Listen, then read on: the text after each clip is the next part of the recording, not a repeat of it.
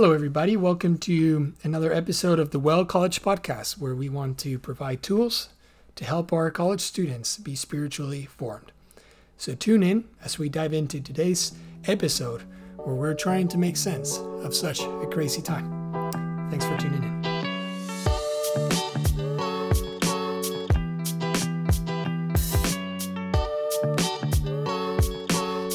Cool.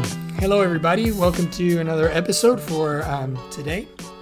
This is technically, I don't even know, 6th, 7th, 8th time that we have a guest speaker.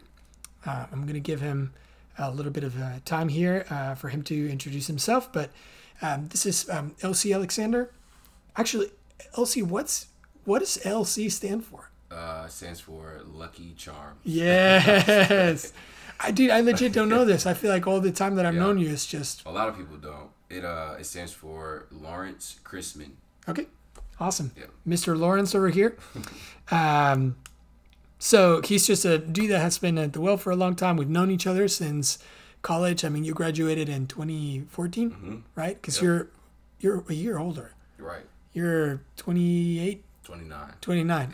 He is the right person for us to have in our podcast, especially in this time, just for him to make a lot of sense of what's going on and also for us to learn, to listen and to have a posture and hear those who perhaps don't necessarily have a lot of voice in this time. So, LC, dude, the format over here, or more like, let me start with this. Okay. The heart behind having, first off, speakers over here is to be able to bring real life experience into, you should say, a lot of college students who just graduated high school or perhaps are about to transition into the working world. So the question that we're ultimately asking is, what does it look like to be a disciple of Jesus after college? And how can we start training and equipping our college students to enter into that world with a lot of tools that are applicable and practical and all these different things? So with that said, I just wanted to invite you to come over here and just tell us a little bit about what does it look like.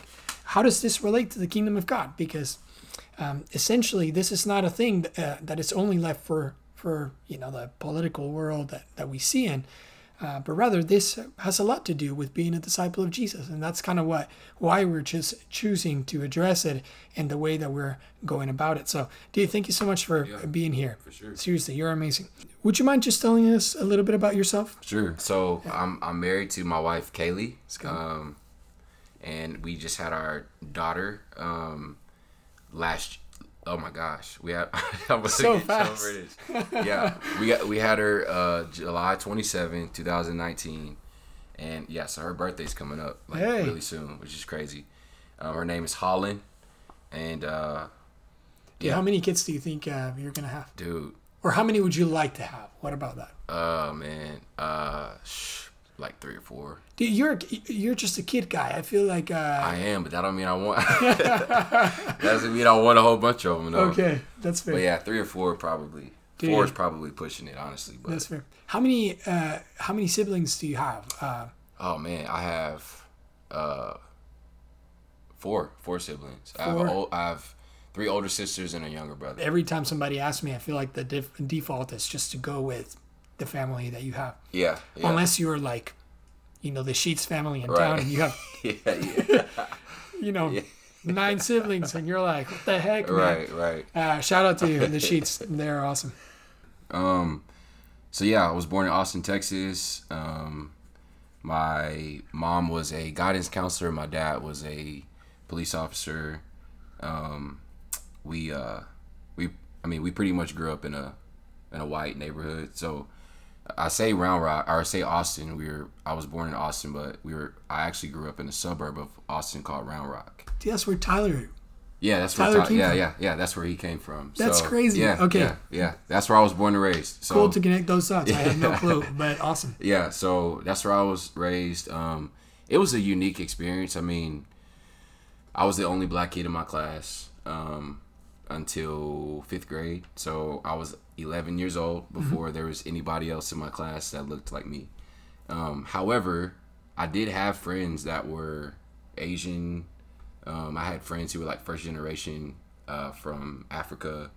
Cool. Yeah. I had friends from the Middle East, Iran, and Iraq. Actually, one of my best friends was from Iraq. So I mean, we had diversity, but we just adapted, and no one ever thought about being unique and different in their own way, because there was a standard that we felt like we wanted to live by, because that's what was taught to us. That was the mark, that was the metric, that was the example. So that's how we lived our lives. But man, it was different being at ACU, because I was around a lot of African Americans who didn't grow up the way that I did.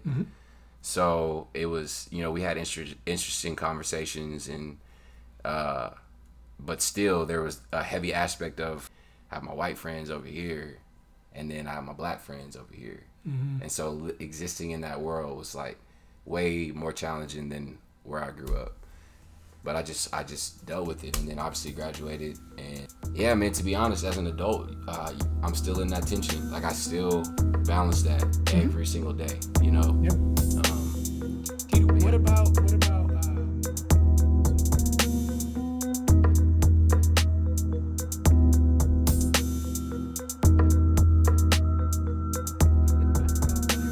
I'm just teasing. But dude, cool. So prior to this, I sent you a couple of questions that, super chill. No need to go through all of them, but I just wanted to go through them and ask you, and what's your perspective on this stuff, and just kind of hear you out. So the first question that I have over here is, dude, have you ever experienced, or as I wrote over here, what is one of the most beautiful moments of racial reconciliation you've ever experienced in your life? Yeah. Has there been any? Yeah. There's been a handful. And the one that I'm going to share is actually pretty unique, because it happened when I was in college. We went to a mission trip in Dallas back in 2013, and we kind of went to a park and set up, like games and stuff and we went knocking on doors and saying, hey, we're going to be at the park at 4:30. We'd love to have you out. So we were just kind of out there. I was kind of hanging out. It was like late in the day. I was kind of tired. So I mean, I'm confessing this. I didn't really feel like preaching the gospel, but we were there. I was out there, and we saw two guys and this lady come up, and they were just kind of curious to see like what was going on, but they were very standoffish. So I was like, man, I'm just gonna go over there and talk to him and see what's up. Just see what's up. So we went over, and I had a friend with me, and he talked to the guy and the girl. I think they were like married. And then the other guy was just kind of standing there. So he was talking to that couple, and I was, I approached the other guy. And, it's outreach. So it's kind of awkward at first. You're like, oh, super awkward. We're out here talking about Jesus. Like, so he's just, he's like, okay, but we kind of get past the small talk, and we finally start talking about like, hey, like, this is the gospel, do you have a relationship with Christ? What do you know? Different things like that. And I mean, look up, and it was like 30 minutes had gone by, and we're just talking, Now, keep in mind, the whole time I'm talking to this dude, the pastor that we were partnering with, I guess he knew something about them, or, they're in the neighborhood, so I guess he kind of knew about their stories or whatever. I don't think they're part of his church, though. But anyways, he's standing on the other side of the parking lot. He's kind of looking at us like, oh, my gosh, like, he was concerned. And so I was like, maybe he's never seen outreach like this before. That's what I'm thinking in my head. So anyways, I'm not going to try to get on here and flex and say I led him to the Lord, because I didn't. But I prayed for him, and, I said, God loves you and different stuff like that. He was like super standoffish and like awkward that whole conversation. Oh. But anyways, he walks away, and but he was nice though. He wasn't like me. He walks away, and the pastor like awkwardly comes up to me and was like, hey, how'd that conversation go? And I kind of laughed, because I was like, yeah, I mean, it was awkward. He didn't really want to talk or whatever. And he was like, well, did he share with you like any particular details? And I was like, I mean, he said he was in prison not too long ago for drugs and, use and things like that. He was like, oh, that's all he said. I was like, yeah, I mean, I was pretty much looking, I'm like, what are you getting at? There was some background there that you didn't know about. Yeah, but for sure. He definitely he definitely knew about it. And so he said, did you know that both of those men used to be like heavy participating members of the Klan? And I'm like, the Ku Klux, like the Ku Klux Klan? He was like, yeah, like they were Klan members, like not too long ago. And I was like, are they still practicing? He was like, dude, I don't know. Yeah. But he said, from what I just witnessed, like that was probably one of the most incredible things I'd ever seen, because I've never seen him be so open to African Americans. Mm-hmm. And like my heart started racing, because his friend was looking at me with disgust. Like his friend was not feeling our conversation at all. And it all of it made a lot of sense. But I don't know if you could classify that as reconciliation, because he didn't approach it with that intention. Mm-hmm. But it was still cool that the gospel was able to reach this man's heart, you know, through an African American male, and still, like, even with the hate in his heart, he still heard, like, dude, even with that, God still, like, loves you, and he wants to take that off of you. Even though we didn't talk about that, he still heard, like, there's salvation and redemption from the Lord, you know, and which was, like, the coolest thing, dude, I had ever experienced in, like, all of this stuff. Dude, what I love about that story is if you would have known that those two guys were part of the Klan, right, you probably would have not approached them. Heck no. There's no way I would have. Yes. There's no way I would have. Which is so crazy to me, because that just in a lot of ways attests that, first off, it attests that the Spirit, right? That the Trinity is concerned with bringing reconciliation to our world. Right. Which is already, the fact that conversation started in the mind of God. Right, yeah. Right, because that's just how it was orchestrated. You didn't know. If you would have known, you probably wouldn't have gone. But that says a lot about how we ought to walk as believers, right? Because you're like, Lord, I'm going to choose to obey, and I'm going to choose to obey what is true. Here, let's go. What was the? Do you have another one that comes to mind? Or? Yeah, actually, shout out JR, man. I was previously just going through a lot of things spiritual wise, and man, I just had a lot of church hurt and confusion, and dude, I had no idea, and this is like super vulnerable, man, but I was like questioning my faith, like if I was even a Christian, because of how much like church hurt that I was going through. And so my wife and I weren't married yet, but we were engaged, and I just didn't want to go to church, and I hadn't for like weeks at a time. And then finally she got to the point where she was like, this isn't gonna work, like we gotta go somewhere. And so I had a friend who was working at the well at the time, and she was like, well, why don't we just go, you know, worship over there? And so I was like, all right, fine, you know, whatever. And so we go, and like my heart is like cold, like I didn't want to be at church. And so that Sunday, JR talked about like his sermon. I don't know if it was like, it was the same weekend as like MLK Day. And so he preached on it, and it was the most like profound MLK sermon that I had heard from a white pastor. Heard several great ones from African American pastors, but it was probably one of the most profound ones that I heard from a white pastor. And for me, I was like, man, like that was really good. And so I went up to him and introduced myself, and he was just super intentional, and like he just wanted to take me out to lunch and just talk to me, like, dude, like, what's your story, what's your life? And he just heard me out. And I think it led to the fact that I had been through a lot of church hurt. A lot of it was because of, you know, I was a minority in the church, and I just felt like there was a disconnection there.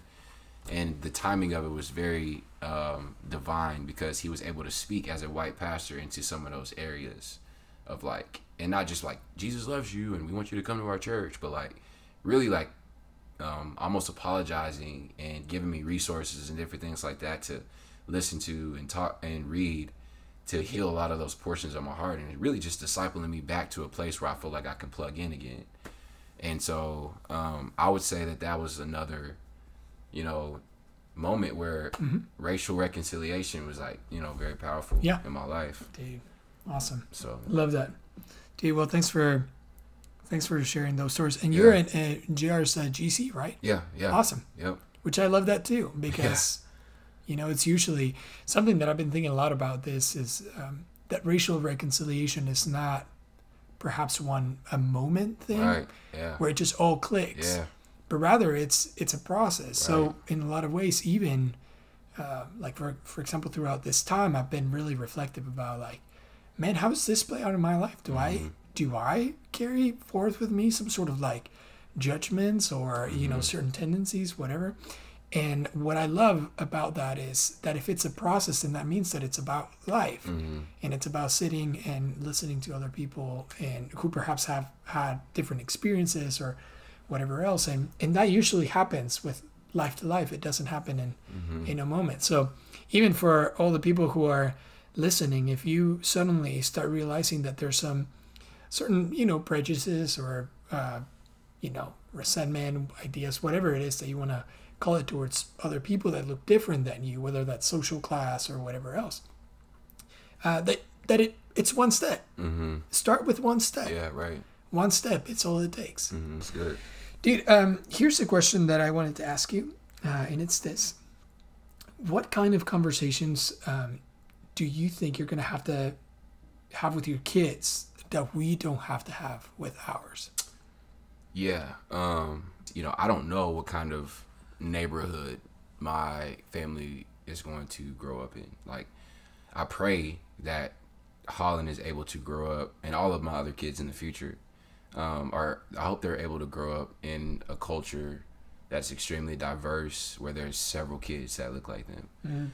However, if we end up in neighborhoods, and I'm just gonna call it like it is, if we end up in a black neighborhood or a white neighborhood, like, that's a real thing,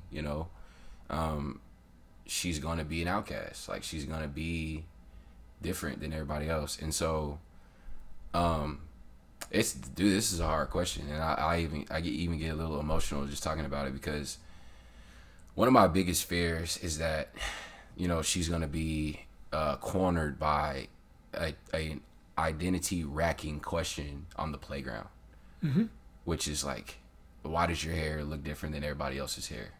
Or why are your parents different colors? Or and to be honest, man, like, being a minority growing up in a majority white neighborhood, man, I got hit with those questions. And I remember being ignorant to them and not really seeing the hurtfulness in it, because I didn't have the education to know that those were hurtful questions.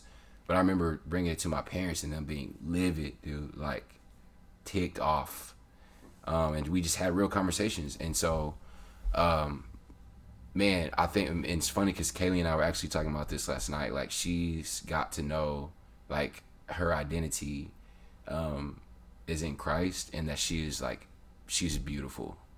And, like, Christ calls her beautiful, and Christ says that she's beautiful, and that she's fearfully and wonderfully made, regardless of the culture that she's in, and regardless if she's the only one who looks the way that she does.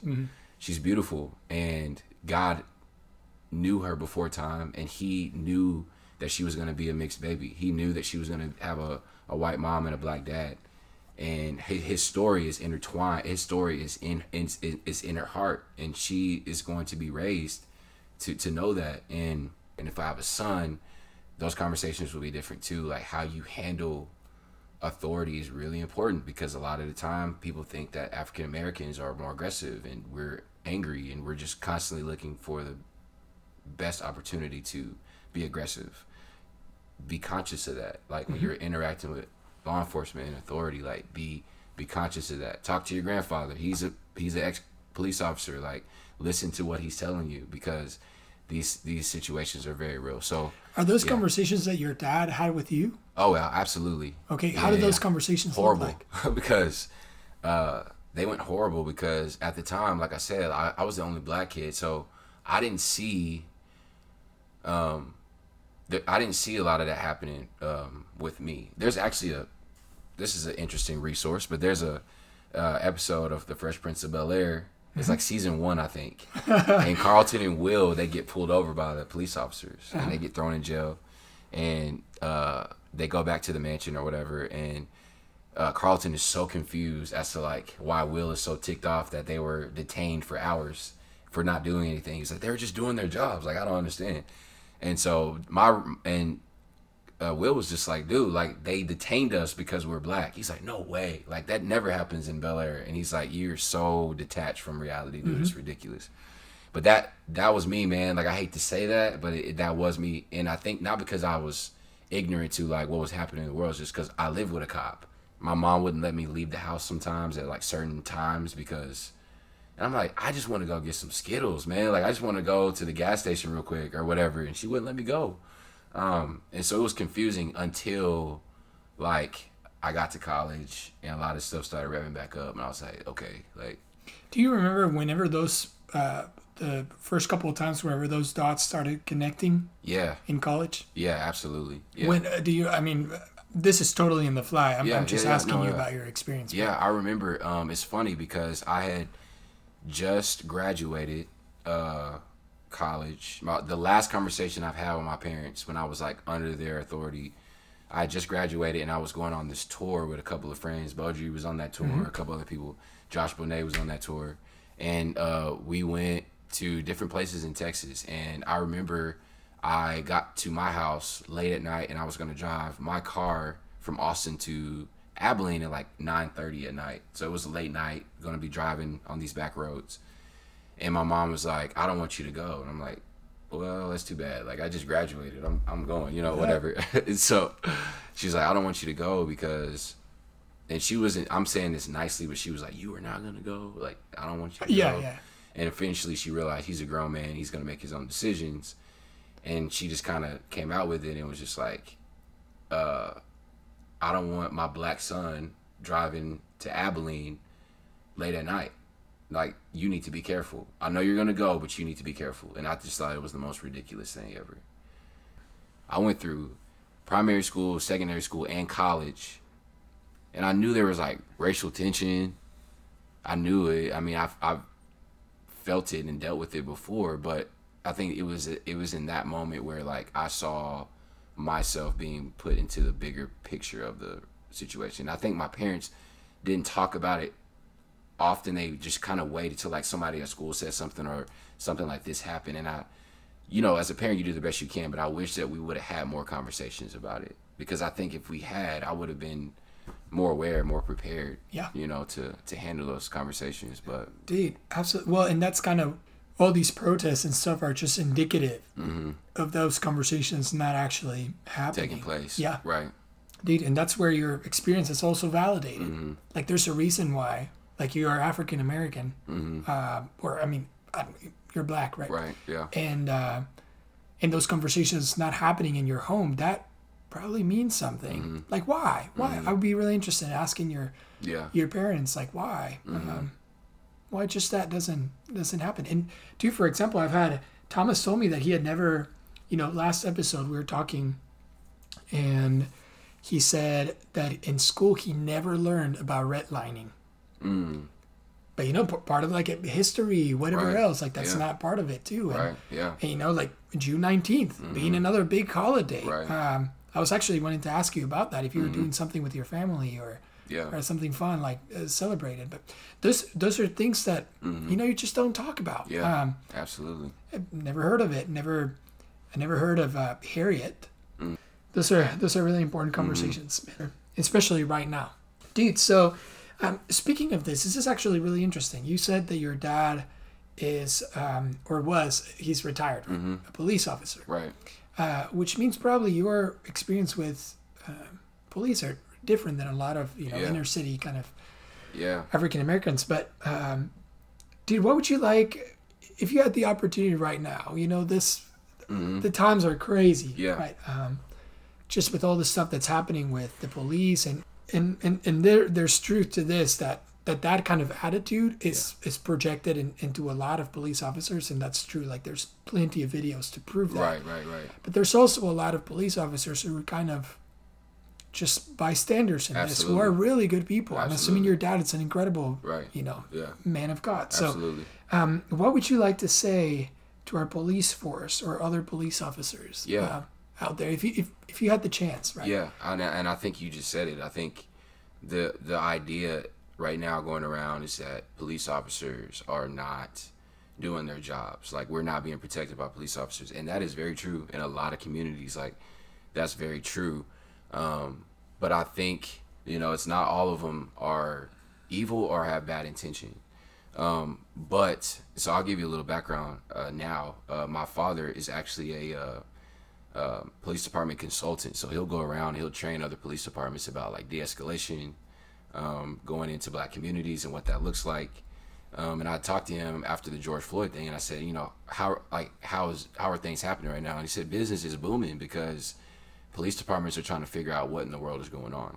Mm-hmm. And so he's training like darn near every week. But he told me, there's a lot of police officers who are indeed racist.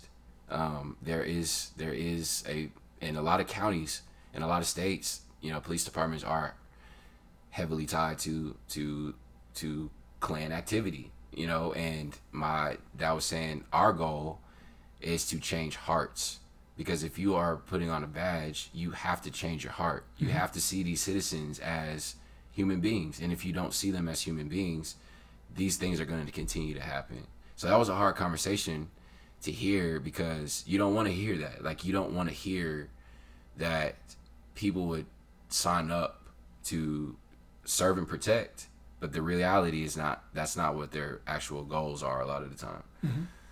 It comes with a lot of, it's basically a badge on power, and basically being able to get away with exercising authority. Right, man. Yeah. So, yeah, and so he even sat down, and I don't know how many people know this, but police departments actually started as,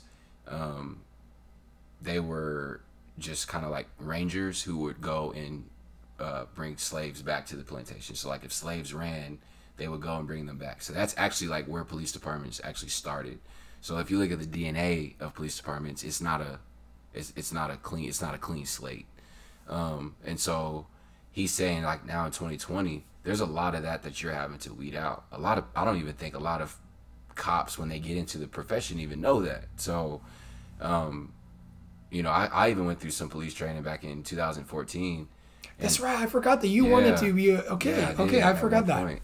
And we didn't talk about that. Like, that wasn't a part of we didn't take police department history 101. Like, we just we started straight with the law, and we looked at Abilene and certain areas that have more crime and different things like that. And so it's but I say all that to say, what I would say to police officers is, one, we know that it's not the police departments out of the problem. Instead, it's human beings who aren't a lot of the time being rehabilitated.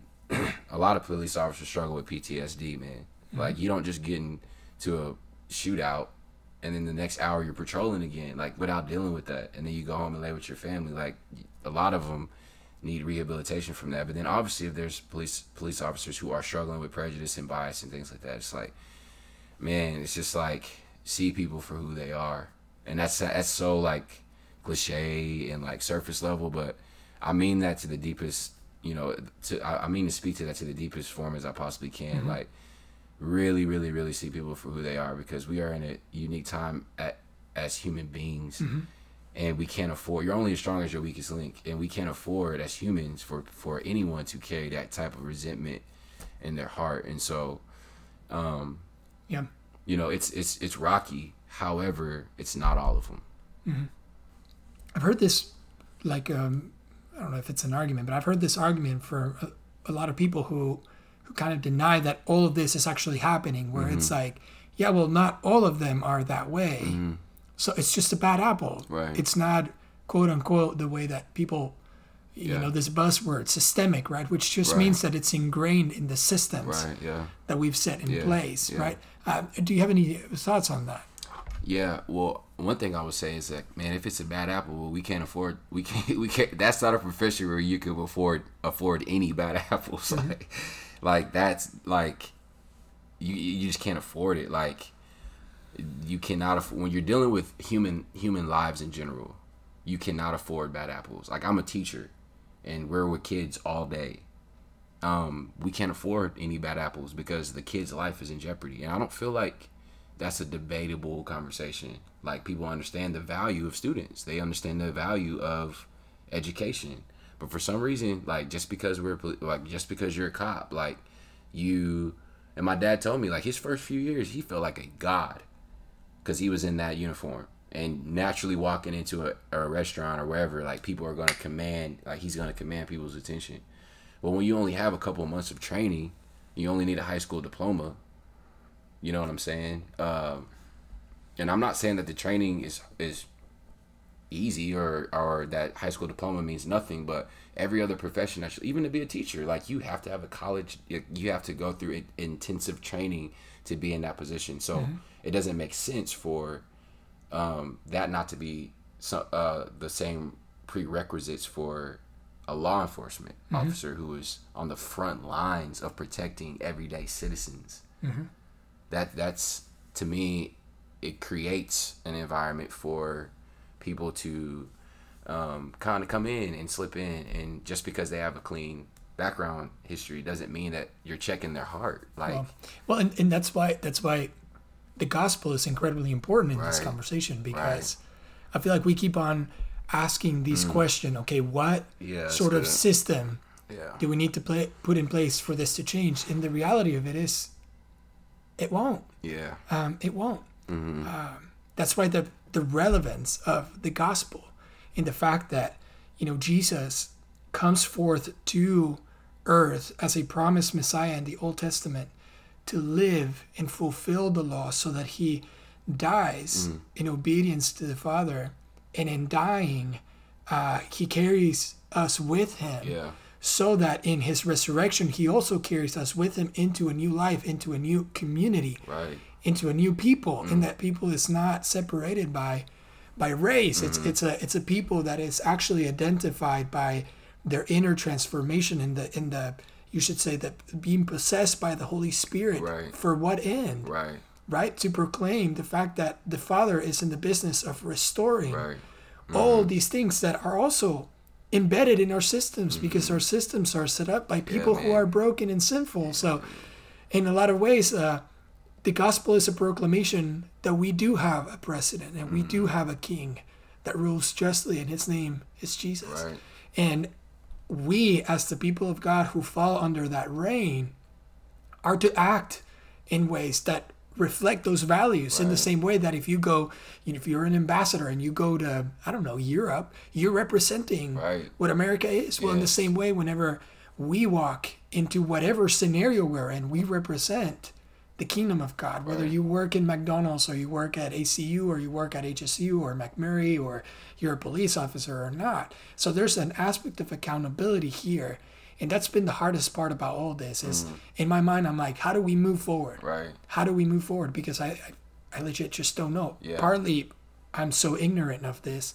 And second, what I think I'm starting to realize just in my own personal life, and I think a lot of people have highlighted this, is that it goes very deep, way deeper than we can dig, both in history and also in kind of like what it means to be a human being, being broken and sinful. So the question is, how do we move forward? And here the church has a commission that is actually, you're just, I think it adds so much importance to what we do and who we are as the people of God. And the fact that we should probably start with us. Because a system, politics, government, whatever, cannot fix your broken heart. It doesn't matter how many laws you set in place. Even though that's helpful and that's important. That's the other side of the conversation. But that's helpful and that's important. But it should start with us. We have a call to be accountable, to represent Jesus wherever we go. So even if you have racist tendencies, start there. Just being like, why do I demean people? Why do I don't know. I don't think that reflects who Jesus is to the world. So that's just sorry, that was another rant. No, that was good, man. But it's the importance and the relevance of the gospel in this time. In this crazy time. I like what Denzel Washington said. I'm quoting a lot of actors right now. But Brad Pitt. Get abs. Never mind. That's a joke. I like what Denzel said, man. He said, "You cannot legislate love.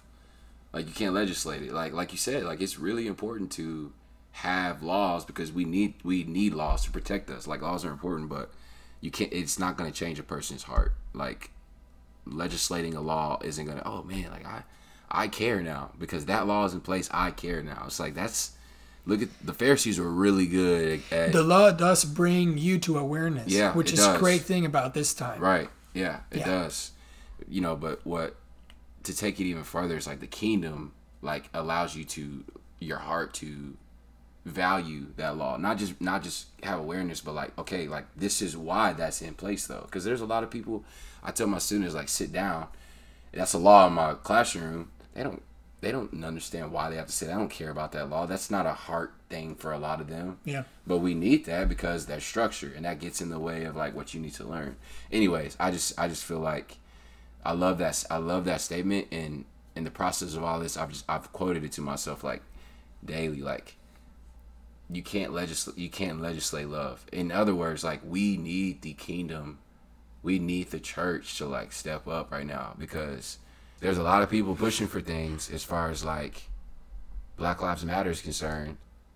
There might be some things that we don't align with that, but we're able to through the scope of the gospel. Yes. You know what I'm saying? Like I know people what are you're very hesitant to value what's happening right now because they're looking at everything from a political standpoint. Okay, let's shelf that for a second and let's look at people. Like we can minister to the homosexuals, we can minister to the racists, we can minister to all these things, but let's see these people as people first. Like politics can't come first. Like human beings got to come first. Mm-hmm. And right now, we're just saying 3 words: Black Lives Matter. Mm-hmm. Like that's it. Let's start there. Well, I don't know because they have a LGBTQ affiliation. Mm-hmm. Black lives still matter. It doesn't mean that you don't say I don't care about Black lives because they're also a homosexual agenda. So does that mean that Black lives don't matter now because they have a homosexual agenda? Homosexual lives matter too. Mm-hmm. And in a lot of ways, what I've noticed with all this thing, and you brought it up, right, that in a lot of ways, Black Lives Matter is kind of like this statement that then gets translated to minorities. Mm-hmm. And then, okay, minorities has to do with also immigration.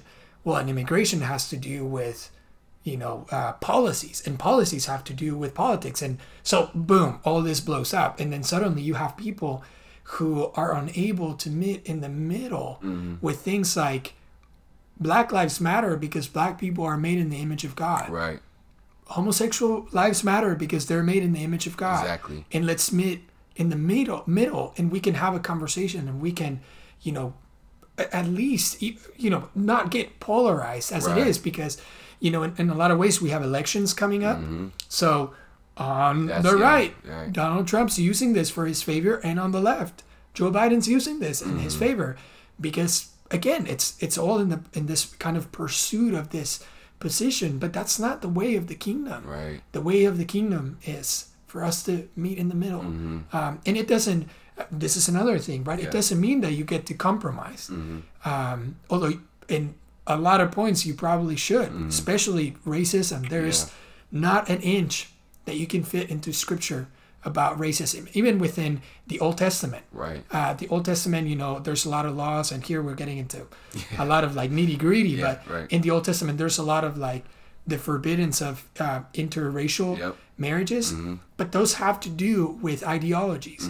So it's the same statement that Paul is making when he says, do not marry somebody or do not get unequally yoked, because their interests are different there. So it's not necessarily about a white guy not marrying a black girl or vice versa, right?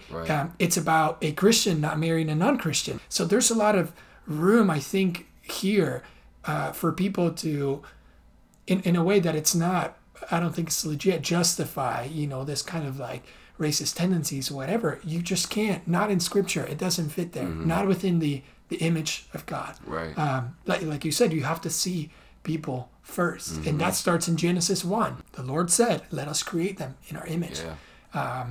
So we can dive into all that. And probably another episode will suffice for that. But dude, I love this. One last part. So you said, obviously, if it's not a question of politics, but the church has this kind of opportunity right now, the kingdom of God, carrying forth the good news that we have a king who rules rightly and justly. But the question is how do we how do we meet in the middle? How do we integrate? In a lot of ways, you said, well, I grew up in this white neighborhood, whatever else. So I don't want you to discredit yourself for that. Yeah. Because perhaps you know both worlds. So you're actually the perfect person to talk about this. Yeah. What is something that we can do to integrate communities? Yeah, man. I know you and I were talking a little bit before. I think one of the things that came to mind was just like people are often invest and plug in where they're familiar and where they're comfortable. Like I think that's any human being, anything. You go to a ball game, you're going to see a whole bunch of people wearing the same color with the same symbol because they're familiar with it and they identify with it. They all have a backstory as to why they're there during that time period for that game. And I think it's the same as far as like involvement in the church. First, let me say, like, I don't think that churches that are exclusively white are a bad thing, and I don't think that churches that are exclusively black are a bad thing, because oftentimes churches reflect the community in which surrounds them. Yeah. Does that make sense? Makes all the sense. So, but there are churches that are planted in the middle of very diverse neighborhoods, and the churches don't reflect that. Exactly. I mean, Abilene is a prime example of like there's a lot of different people in Abilene, and our churches don't reflect like this small town in West Texas. It doesn't reflect it all the time. So I think I don't have a lot of authority to speak in this because I've never been a part of churches this way, and I've never, from a member standpoint or a staff standpoint. But I think I've talked to pastors who have visions of being a part of churches like this and moving churches into these type of directions where staff, like, it all starts with the people on staff. If you are a part of a church who has a multi-ethnic congregation, oftentimes that's a reflection of the leadership team. Like, there's several people from different faces of the earth, different stories, and they've learned to do life together. And there's a lot of sacrifice and getting rid of like ignorance and patience and kindness in the leadership. And then from there, they're just able to, have teachings, and it's reflected in their worship and their operation of the worship service and different things like that. So people who are able to identify with their portion of that leadership are able to rub shoulders with people who are also able to identify with their portion of that leadership. And then you look around, you're doing life with people who don't look like you because of that one linchpin in the leadership team. So before you know it, you have a whole bunch of people who wouldn't usually do life together, but that leadership team was called by Christ to look multi-ethnic so that they can disciple a church that is multi-ethnic. And I've never been a part of churches like that, I've never been on staff at churches like that. But I think that it's possible. I mean, there's churches all over the country that are like that. But I don't know if that answers your question. Well, I just don't know. I don't know. Yeah. It's difficult because I've been asking a lot about this with Hispanics as well. And the whole point is not to have a diverse community for the sake of having a diverse community. Yeah, absolutely. But I think the whole point of that is that it's reflected that we're actually taking the gospel to the ends of the world. Right.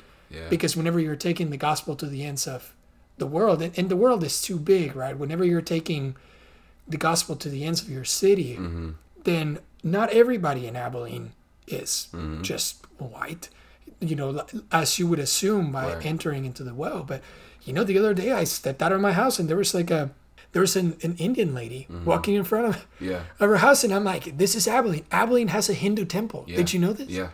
Okay, two people do not sustain a Hindu temple. Right, yeah. There has to be a community here.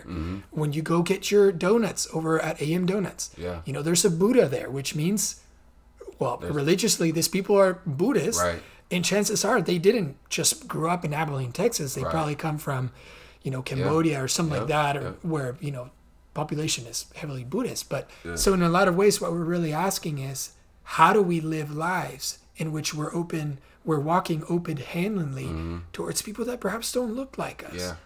And where do we find people that perhaps don't look like us? Right. in the places where we intentionally don't go to. So perhaps that's where we start. Right. Going to the same donut shop, Yeah. time after time after Right. time. Yeah, and I think you're hitting it on the head. And even the way I answered the question was like, how does it look Sunday morning? But Exactly. you're right. Like it's so much bigger than that. Like, and the story in the Bible that kept coming to my head was Jesus encountering the lady at the well. Like he went at a time where the other women weren't there. Like he looked. It's intentional. Yeah. He was very intentional. And when the disciples came up and saw him talking to her, it was like they weren't thinking like, oh, this is what he does. Like this is the Messiah. He's the the light of the world. Like they saw the fact that he was a Jew talking to a Samaritan. Like, and oftentimes we can't get past our associations and our politics and different things like that to look beyond and see human beings. But the cool part about that is also he like went and stayed with them for several days, which is like you don't do that as a Jew, but that's what Jesus did. Like he went and he stayed with them. So like you're right, like yeah, finding a Cambodian recipe and saying, hey, like I just want to find a connection with you because you are important, because the God that I serve says you're important, and I want to be a reflection of who he is. Sunday morning is just a reflection Of who we are. of who we are in our homes, absolutely, in our man. neighborhoods. Come on, that's so and stuff true. like that. That's So, so true. if anything, again, it just Yeah. starts with us in our homes, That's good, man. and that's going to filter into Yeah. home. Dude, just finishing up over here. Yeah. Do you have any resources that you would recommend to us? Yeah. There's a pretty prominent website called the Gospel Coalition, and they have like a ton of resources on like racial reconciliation, especially right now. But there was a conference like 2 years ago called the MLK 50, and there's a whole bunch of guys that spoke, and I think they have like you can either hear the audio or watch the video on their website if you find it. But people like H.B. Charles, Charlie Dates, Trip Leah spoke, I believe. Matt Chandler spoke. They all just talked, in reflection of MLK and his dream, and then like what does it look like to be practically lived out today. And there's some convicting things, like a lot of stuff that we talked about today. So that's one really good resource. And then another one is a book that I just finished called Right Color, Wrong Culture. And it's by a guy named Brian Loritz, and it pretty much talks about like really like what we talked about, like multi-ethnic churches, and how do you go about that. And it takes it from the perspective of like a black pastor working at a white church for the sake of not just for the sake of being diverse, but like to reflect the kingdom of having brothers and sisters who wouldn't usually do life together come together in a way that they can grow and be discipled. And how can a black pastor come in and effectively do that? And it's called Right Color, Wrong Culture, because obviously you're the right color because God made you that way. The wrong, and it's kind of a play on words, but like wrong culture meaning you're stepping into a different culture. So how do you navigate that? How does that work? And so it can just, it says a lot of good things, because even though it's like more of a pastoral book, it also gives you the perspective of like African Americans who are a part of predominantly white churches. Yeah. So Cool. yeah, those are two good resources. Awesome. Also, the Well has put up up in the Well resources. If you go over to the website, you can find a ton of just resources that were put there. GR, I think, made the list. That he preached about this a couple of weeks ago about the passage of the Samaritan and the neighbor. But aside from that, too, if you want a really cool resource, in the Instagram page for the Well College, we put, if you go over to the bio, right? Is that how you say it? Okay, never mind. I was going to like bio.